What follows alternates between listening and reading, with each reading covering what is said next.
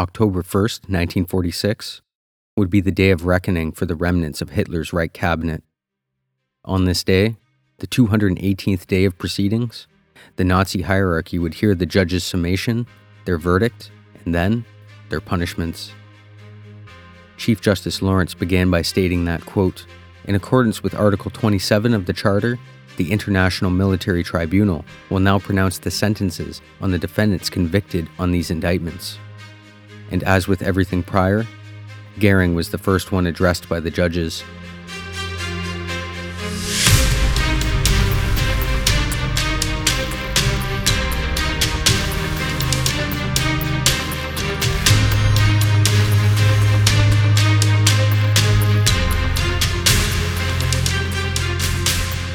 Welcome to Smoke-Filled Rooms, a political true crime podcast exploring history's most infamous governments, parties, leaders, policies, and discontents. Hosted by Gregory Zink.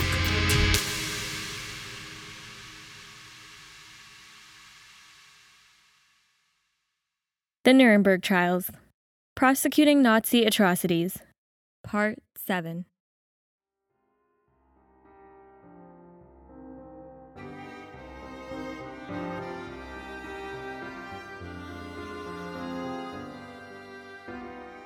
Quote, Defendant Hermann Goering, you're indicted on all 4 counts. The evidence shows that after Hitler, you were the most prominent man in the Nazi regime. Goering was commander-in-chief of the Luftwaffe, plenipotentiary of the 4-year plan, and had tremendous influence with Hitler himself.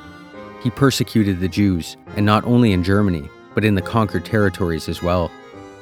Although their extermination was in Himmler's hands, Goering was far from a disinterested party as he directed the SS to, quote, bring about a complete solution of the Jewish question in the German sphere of influence within Europe. There is nothing to be said in mitigation, for Goering was often, and indeed almost always, the moving force, second only to his Führer. He was the leading war aggressor, both as a political and as a military leader. He was the director of the slave labor program and the creator of the oppressive program against the Jews, crimes that he has frankly admitted. The broad outline of his own admissions are more than sufficiently wide to be conclusive of his guilt, and his guilt is uniquely enormous. The record discloses no excuses for this man. Defendant Hermann Goering, on counts 1, 2, 3, and 4 of the indictment on which you have been convicted, the International Military Tribunal sentences you to death by hanging.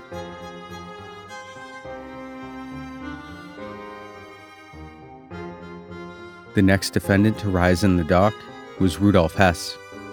He had been rocking back and forth nervously since the defendants entered the courtroom and was overtly worried about the judgment at hand. The tribunal then spoke. Quote, as deputy to the Führer, Hess was the top man in the Nazi party with responsibility for handling all party matters, and he had authority to make decisions in Hitler's name on all questions of party leadership.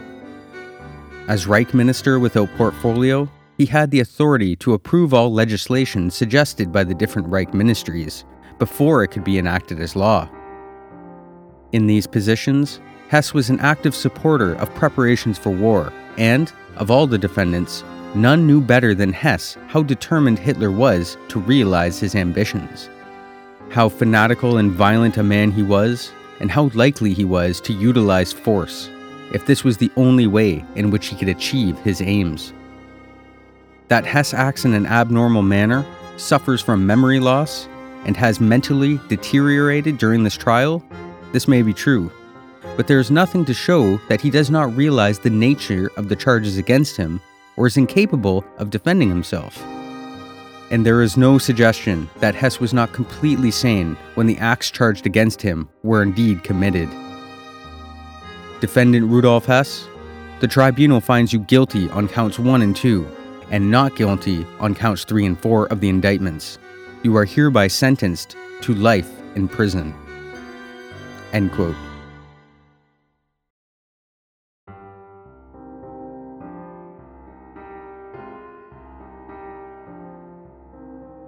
The next Nazi to hear the judgment rendered upon him was the Graying Field Marshal Wilhelm Keitel.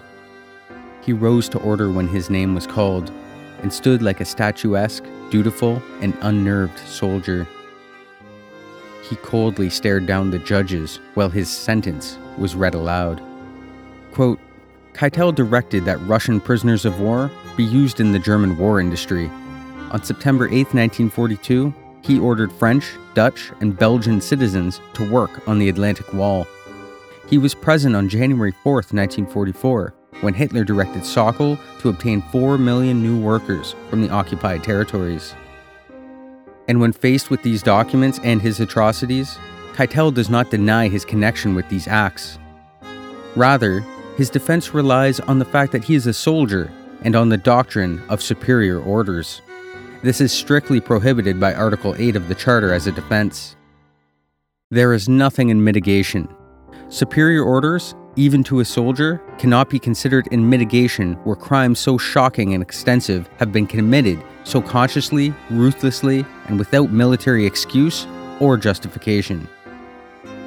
Defendant Wilhelm Keitel, on counts 1, 2, 3, and 4 of the indictment on which you have been convicted, the tribunal sentences you to death by hanging.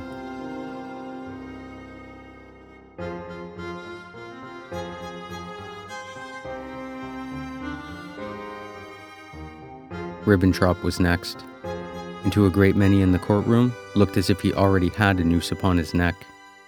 Sweating, eyes unable to concentrate, and fidgety, Ribbentrop arose to hear his fate.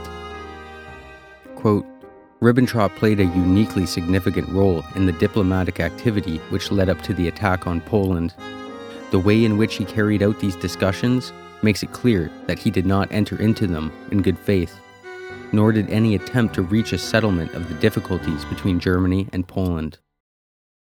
Ribbentrop was advised in advance of the attack on Norway, Denmark, and the Low Countries. He thus prepared the official Foreign Office memoranda attempting to justify these aggressive actions. He additionally played an important part in Hitler's final solution of the Jewish question. He's quoted as saying, "The Jews must either be exterminated or taken to the concentration camps." Ribbentrop's defense to the charges made against him is that Hitler made all the important decisions, that he was such a great admirer and faithful follower of Hitler that he never questioned his repeated assertions that he wanted peace, truth, or the renunciation of planning aggressive action. The tribunal does not consider this explanation to be true. Ribbentrop participated in all of the Nazi aggressions. There is abundant evidence, moreover, that Ribbentrop was in complete sympathy with all the main tenets of the National Socialist Creed, that his collaboration with Hitler and with the other defendants in the commission of crimes against peace, war crimes, and crimes against humanity was wholehearted. It was because Hitler's plans coincided with his own ideas that Ribbentrop served him so willingly to the bitter end. Defendant Joachim von Ribbentrop, on counts 1, 2, 3, and 4 of the indictment on which you have been convicted, the tribunal sentences you to death by hanging. The judges continued on with the ranking SS man in the dock. Quote, Ernst Kaltenbrunner joined the Austrian Nazi Party in 1932. In 1935, he became the leader of the SS in Austria. And after the Anschluss, he was appointed Austrian State Secretary for Security, and when this position was abolished in 1941, he was made head of the Reich Security Office and held the rank of Obergruppenführer. During the period in which Kaltenbrunner was head of the RSHA, it was engaged in a widespread program of war crimes and crimes against humanity. These crimes included the mistreatment and murder of prisoners of war. Einsatz commandos, operating under the control of the Gestapo, were engaged in the screening of Soviet war prisoners. Jews, commissars, and others who were thought to be ideologically hostile to the Nazi system were reported to him, which he then transferred to a concentration camp and murdered. The murder of approximately 4 million Jews in concentration camps has heretofore been described. This part of the program was also under the supervision of the Reich Security Office when Kaltenbrunner was head of that organization. And special missions of the RSHA scoured the occupied territories and the various Axis satellite states, arranging for the deportation of Jews to these extermination institutions, Kaltenbrunner was deeply informed of these activities. It is true that he showed a special interest in matters involving foreign intelligence, but he also exercised control over the activities of the RSHA, was aware of the crimes it was committing, and he was an active participant in many of them. Defendant Ernst Kaltenbrunner, you have been found not guilty on count 1, but guilty on counts 3 and 4 of the indictment on which you have been convicted. The tribunal sentences you to death by hanging. Next to stand at the scales of justice was defendant Alfred Rosenberg. The party philosopher was now to hear his fate. Quote, Defendant Rosenberg is indicted on all 4 counts. He joined the Nazi Party in 1919 and participated in the Munich Putsch of November 9, 1923. Furthermore, he tried to keep the illegal Nazi Party together while Hitler was in jail. He was widely recognized as the party's ideologist, and he developed and spread Nazi doctrines in newspapers and wrote numerous books about the subjects. His book, Myth of the 20th Century, had a circulation of over 1 million copies. Rosenberg is responsible for a system of organized plunder of both public and private property throughout the invaded countries of Europe. He organized and directed the, quote, Einsatzstab Rosenberg, which plundered museums and libraries, confiscated art treasures and collections, and pillaged private residences. Rosenberg had knowledge of the brutal treatment and terror to which the Eastern people were subjected. He directed that the Hague rules of land warfare were not applicable in the occupied Eastern territories. He had knowledge of and took an active part in stripping the Eastern territories of raw materials and foodstuffs, in which were sent to Germany directly. Upon occasion, Rosenberg objected to the excesses and atrocities committed by his subordinates, but these excesses continued and he stayed in office until the very end. Defendant Alfred Rosenberg, on counts 1, 2, 3, and 4 of the indictment on which you have been convicted, the tribunal sentences you to death by hanging. The defiant and racist propagandist was next to rise. With a gleam of contempt in his eyes, he stood tall with his shoulders squared before the tribunal. Quote, Defendant Streicher was a staunch Nazi and a supporter of Hitler's main policies. There is no evidence to show that he was ever within Hitler's inner circle of advisors, nor during his career was he closely connected with the formulation of the policies which led to war.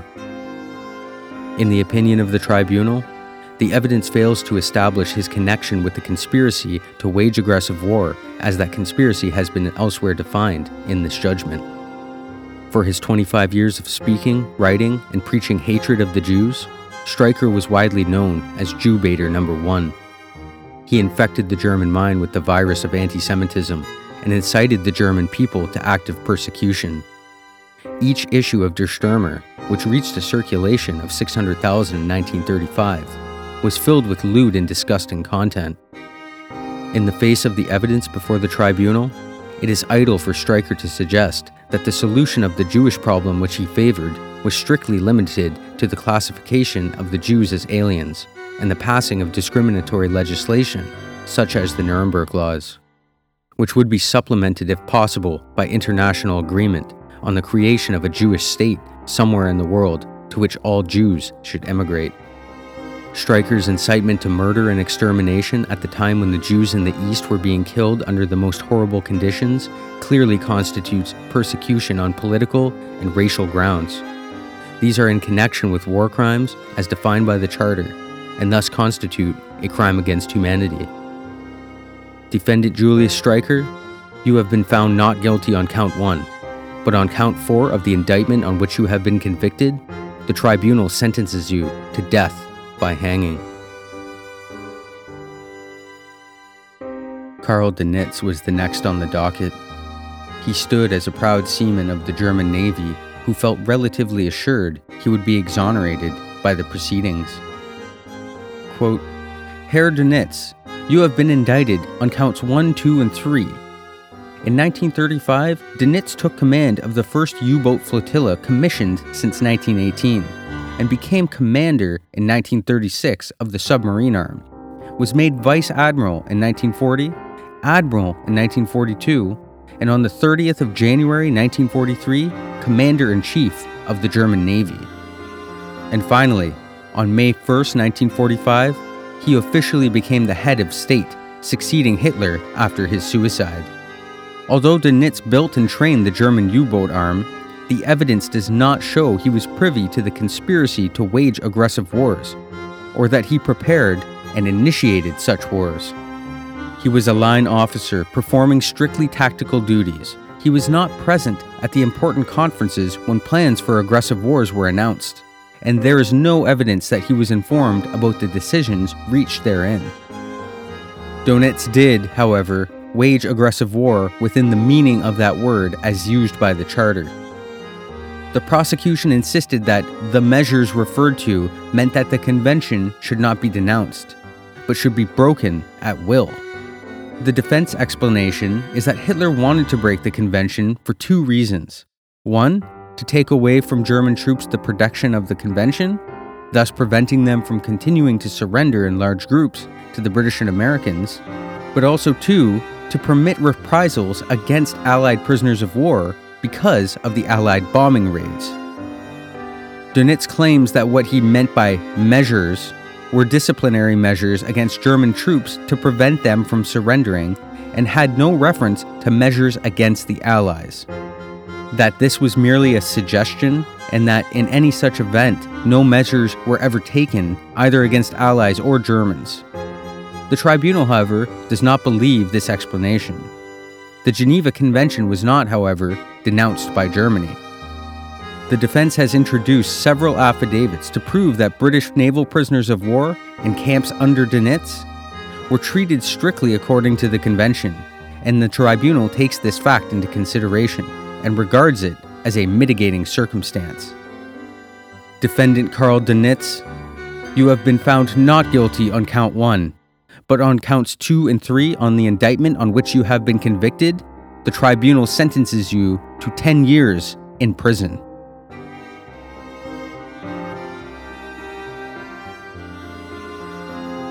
Following Dönitz was the case of fellow Navyman Erich Raeder. The tribunal judges read his verdict. Quote, Defendant Raeder is indicted on counts 1, 2, and 3. In 1928, he became Chief of Naval Command, and in 1939, Hitler made him Gross Admiral. He was a member of the Reich Defense Council, and in 1943, Dönitz replaced him at his own request, and he became Admiral Inspector of the Navy, a nominal title. In the 15 years he commanded it, Raeder built and directed the German Navy. He accepts full responsibility until retirement in 1943. He admits the Navy violated the Versailles Treaty, insisting it was, quote, a matter of honor for every man to do so, unquote.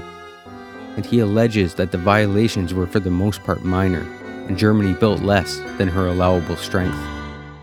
The most serious charge against Raeder is that he carried out unrestricted submarine warfare, including the sinking of unarmed merchant ships, of neutrals, and the machine gunning of survivors, all contrary to the London Protocol of 1936. The tribunal makes the same finding on Raeder on this charge as it did to Dönitz, which has already been announced. The Commando Order of October 18, 1942, which expressly did not apply to naval warfare, was transmitted to the Naval War Staff to the lower naval commanders with the direction that it should be distributed orally by flotilla leaders and section commanders to their subordinates. 2 commandos were put to death by the Navy, and not by the SD, at the Bordeaux on December of 1942.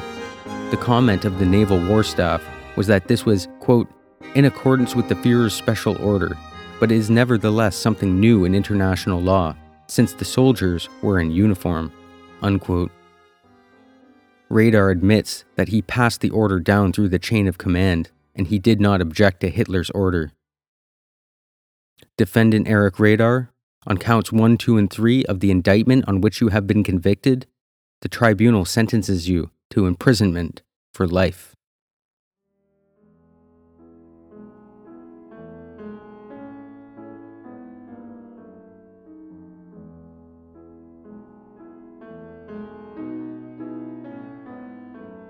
The next to rise to hear his destiny was Chief of Operations for High Command Alfred Jodl.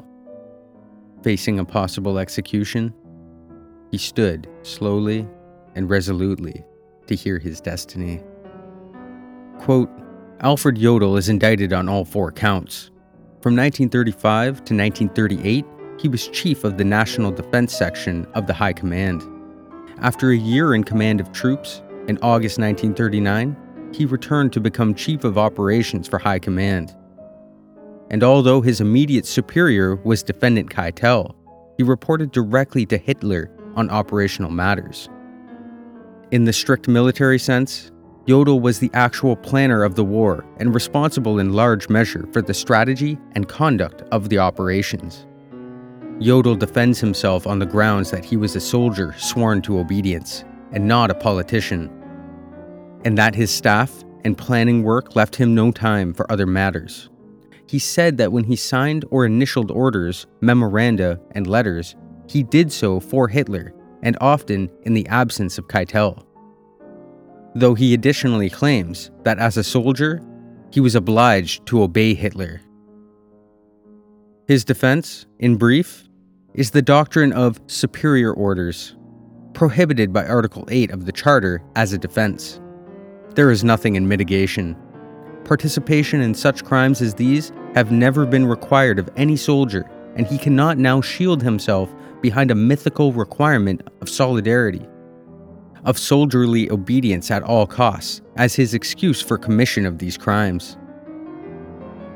Defendant Alfred Jodl, on counts 1, 2, 3, and 4 of the indictment on which you have been convicted, the tribunal sentences you to death by hanging.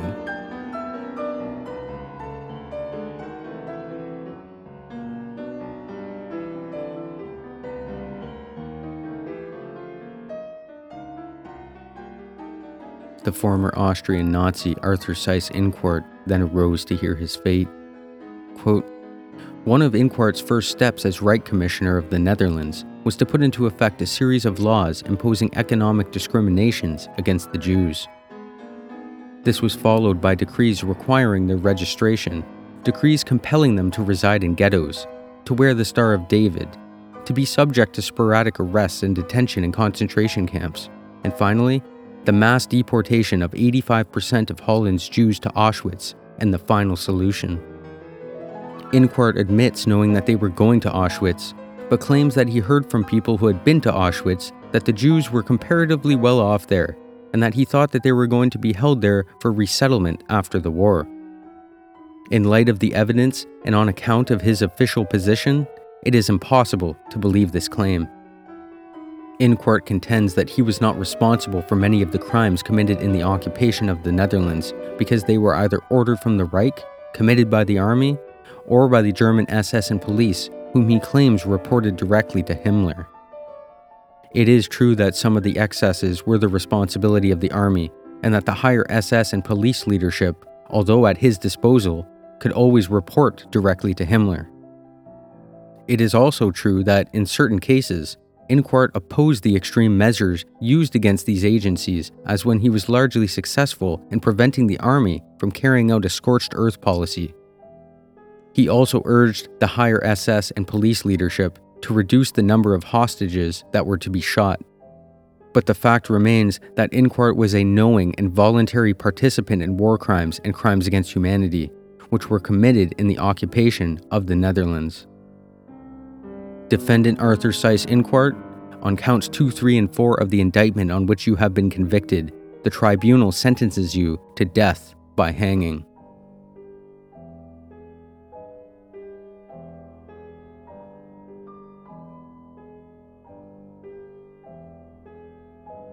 Next was the seemingly sympathetic figure of Albert Speer, one who, unlike most of his co-defendants, presented an air of regret and sorrow during the proceedings. He was read his judgment. Quote, Albert Speer is indicted under all 4 counts.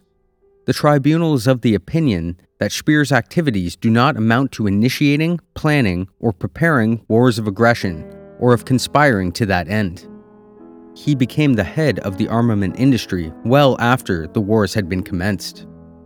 His activities in charge of German armament production were an aid of the war effort in the same way that other productive enterprises aid in the waging of war.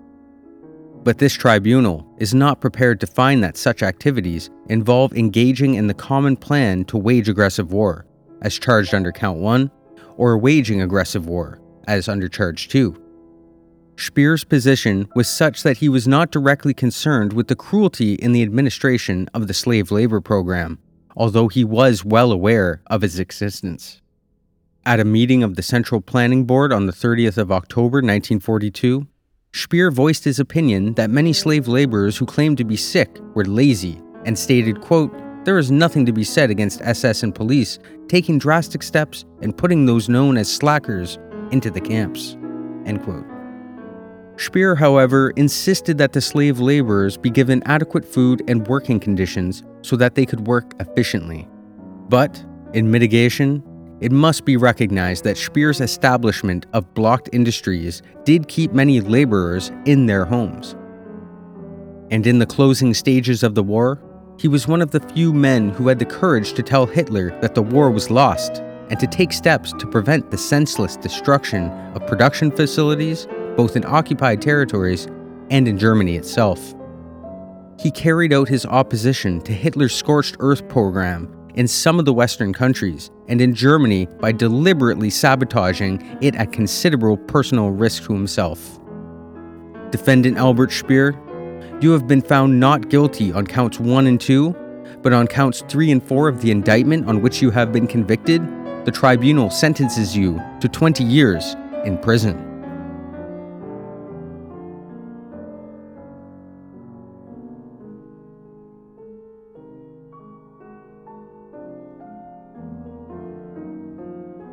Rounding out the judgment day was the missing and presumably dead party secretary, Martin Bormann.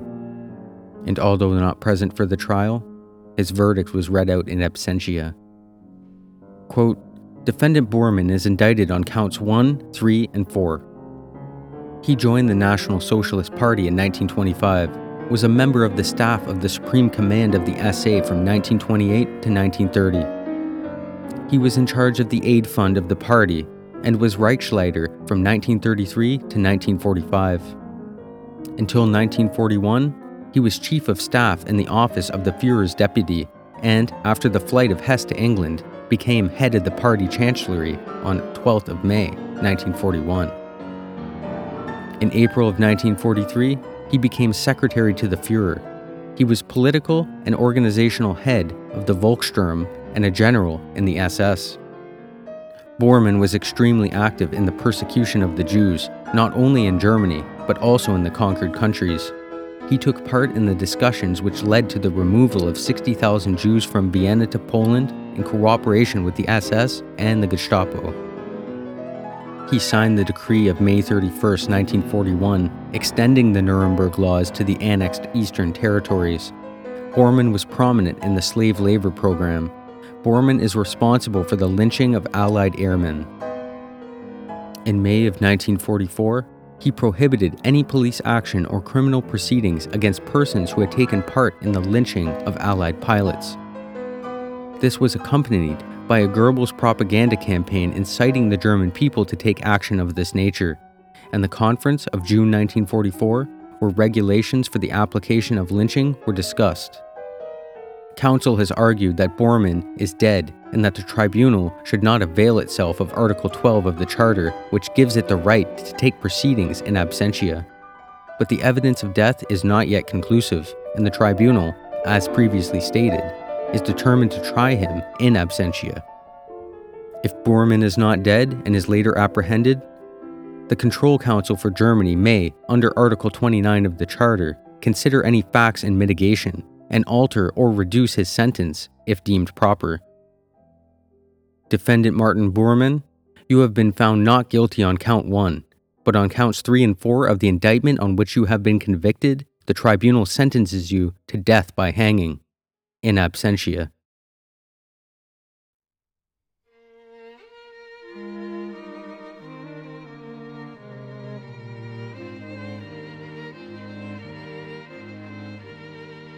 Of the remaining defendants, 3 were acquitted of all charges and released into freedom. These were Franz von Papen, the former chancellor prior to Hitler, Hans Friesche, the radio commentator and propaganda ministry personnel, and Hjalmar Schott, prominent banker and economist who was himself liberated by American troops at a concentration camp in May of 1945. This was for his alleged role in the assassination attempt against Hitler. Baldur von Schirach, Konstantin von Neurath, and Walter Funk were all sentenced to imprisonment for their roles in the Nazi hierarchy, 15, 20, and a life sentence, respectively. And the remaining men of Hans Frank, Hans Friesche, Wilhelm Frick, and Fritz Sockel were also to be hanged for their crimes against humanity and conspiring to wage aggressive warfare.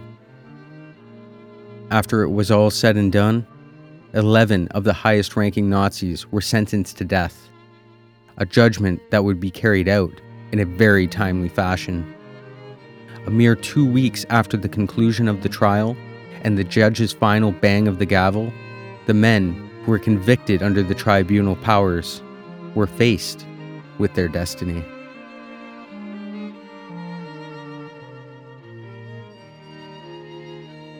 Tasked with performing the executions that fateful October night was U.S. Army veteran John C. Woods. He joined the armed services in 1929, but went AWOL after only a few short months and was diagnosed by a psychiatric panel as having a psychopathic inferiority complex. One of the doctors is quoted as saying of Woods, quote, "Though not intellectually inferior, he has a history of running counter to authority and does not respond to instruction," unquote. But after the outbreak of World War II, Woods was once again enlisted to fight for his country. He would go on to serve bravely during the D-Day invasions of 1944, and he additionally threw in an application to be the chief U.S. Army executioner, although he lied on his resume, stating that he had previous experience as the assistant hangman in Texas and Oklahoma. The historical consensus points towards Woods taking on the job to avoid the possibility of further combat duty, with the notable benefit of also tripling his pay. He carried out the hangings of 34 American soldiers during the duration of the war, and was later dispatched to Germany to carry out summary executions of Nazis as reprisals for wartime massacres. His efficient work was noticed by the military brass, and Lieutenant Stanley Tills eventually tasked Woods to be the Nuremberg hangman. Unfortunately for Woods, he was deprived of one such trophy for his career in executions: Hermann Goering. Just mere hours before the executions were set to take place, the former Reichsmarschall managed to get a hold of a cyanide capsule and take his own life. Much speculation has been put forth as to exactly how Goering was able to receive or hide the cyanide capsules from the prison authorities. The most commonly accepted explanation was that he befriended a jail guard who he then convinced to smuggle it into his cell. Nothing has been conclusively proven, but a few guards have come forward over the years since the trial and claimed responsibility for the event. What is known, though, is that he left a suicide note beside his prison cot, and it reads as follows. Quote, "I would have had no objection to being shot. However, I will not facilitate the execution of Germany's Reichsmarschall by hanging. For the sake of Germany, I cannot permit this, and moreover, I feel no moral obligation to submit to my enemy's punishment. For these reasons, I have chosen to die like the great Hannibal." Unquote. And with that, the second in command of the Nazi Reich was no more. He cheated the hangman's noose by mere hours. His co-defendants did not have this luxury, and if they did not indulge in this kind of death. United States Army hangman Woods utilized the standard drop method of hanging execution. This is a method where the gallows are constructed with a trapdoor beneath the victim's feet. When opened, the victim would drop 4 to 6 feet with a noose placed around their neck. This is intended to cause an instant break in the person's neck and, once hitting the extent of the rope, causes immediate unconsciousness and rapid brain death. Although the US Army has consistently denied that the Nuremberg executions were botched, many viewing the proceedings disagreed. Observers in the execution room claimed the ropes were unusually long and that the nooses weren't tied correctly. When these two factors act in concert, it meant that not only would the victim smash their head off the planks while descending, but also that their deaths were not instantaneous. Eyewitness accounts consistently show that in the case of Field Marshal Wilhelm Keitel, the hanging took at least 25 agonizing minutes before he eventually asphyxiated and died. It's been accused that many of Woods' executions didn't die from hanging, but rather a slow strangulation. Julius Streicher was an interesting death in this regard. He was led up to the gallows, and as the noose was placed around his neck, he began to shout, "The Bolsheviks will hang you all one day too! Heil Hitler!" He was then released through the trapdoor, and journalist Kingsbury Smith recounted the event. Quote, "When the rope snapped taut with the body swinging wildly, groans could be heard from within the concealed interior of the scaffold, and after several uncomfortable minutes, finally, the hangman, who had been descended from the gallows platform, lifted the black canvas curtain and went inside. Something happened that put a stop to the groans and brought the rope to a complete standstill. After it was over, I was not in the mood to ask what he did, but I assumed that he grabbed the swinging body and pulled down on it. We were all of the opinion that Streicher had been strangled to death." End quote. Von Ribbentrop's final words were, quote, "God protect Germany. My last wish is that the German unity should remain, and that an understanding between the East and the West will come about, and peace will be for the world." End quote.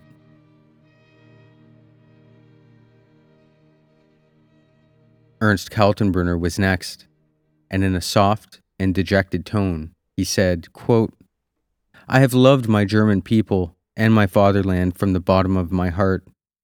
I have done my duty by the laws of my country. I regret that my people were not led by soldiers only, and that the crimes were committed in such and I had no share in it. I fought honorably. Germany, good luck." End quote.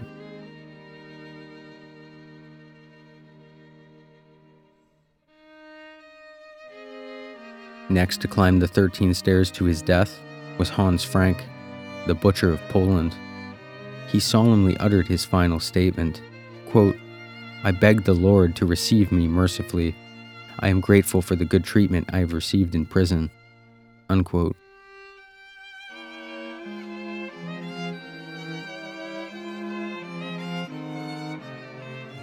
And to this point, none of the Nazis broke down in tears or begged to be saved.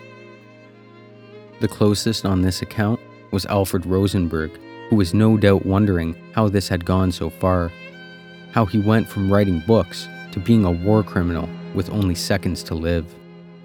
The man who never found a conversation he didn't like was then asked what his final remarks were.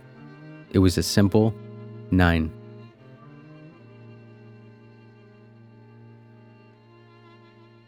And after Arthur Seyss Inquart was officially declared dead, Woods was quoted as saying aloud, quote, 10 men in 103 minutes. That's fast work.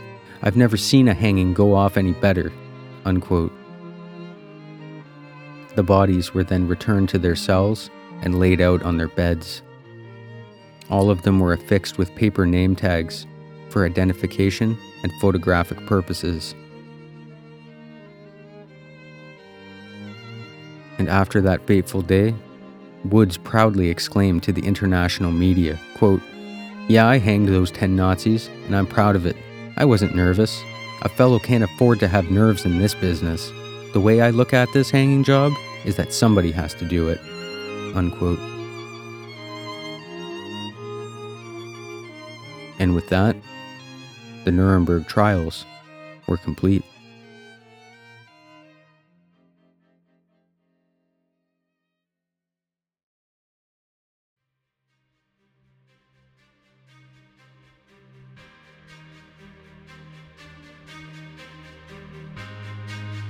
Thank you for listening to this Nuremberg trial series.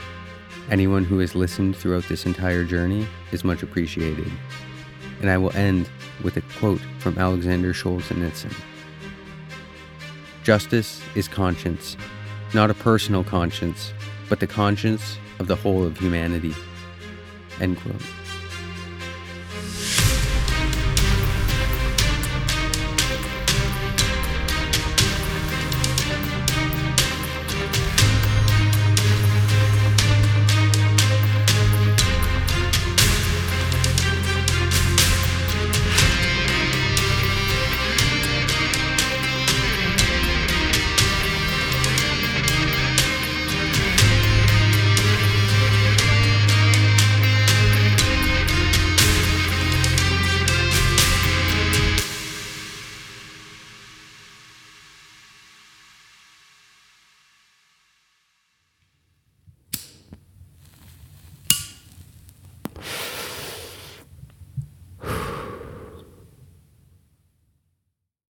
Thank you for listening to this podcast. Smoke-Filled Rooms kindly asks that you consider donating to the show with whatever you can offer. We would like to be 100% crowd-funded, so we have created PayPal, Patreon, and crypto appreciation jars. They can be found at smokefilledrooms.net or on any of the Smoke-Filled Rooms social media accounts such as Twitter, Facebook, Instagram, and Locals. Thank you in advance for your generous and much appreciated contributions. Smoke-Filled Rooms is a completely independent podcast that is created, written, hosted, produced, and engineered by me, Gregory Zink, and falls under the umbrella of Zink Publishing Incorporated. Additional voicing for the episodes is from the lovely Shari Maharaj, and cinematography for the YouTube videos was by Matthew Zink. Cheers, and thank you again for listening.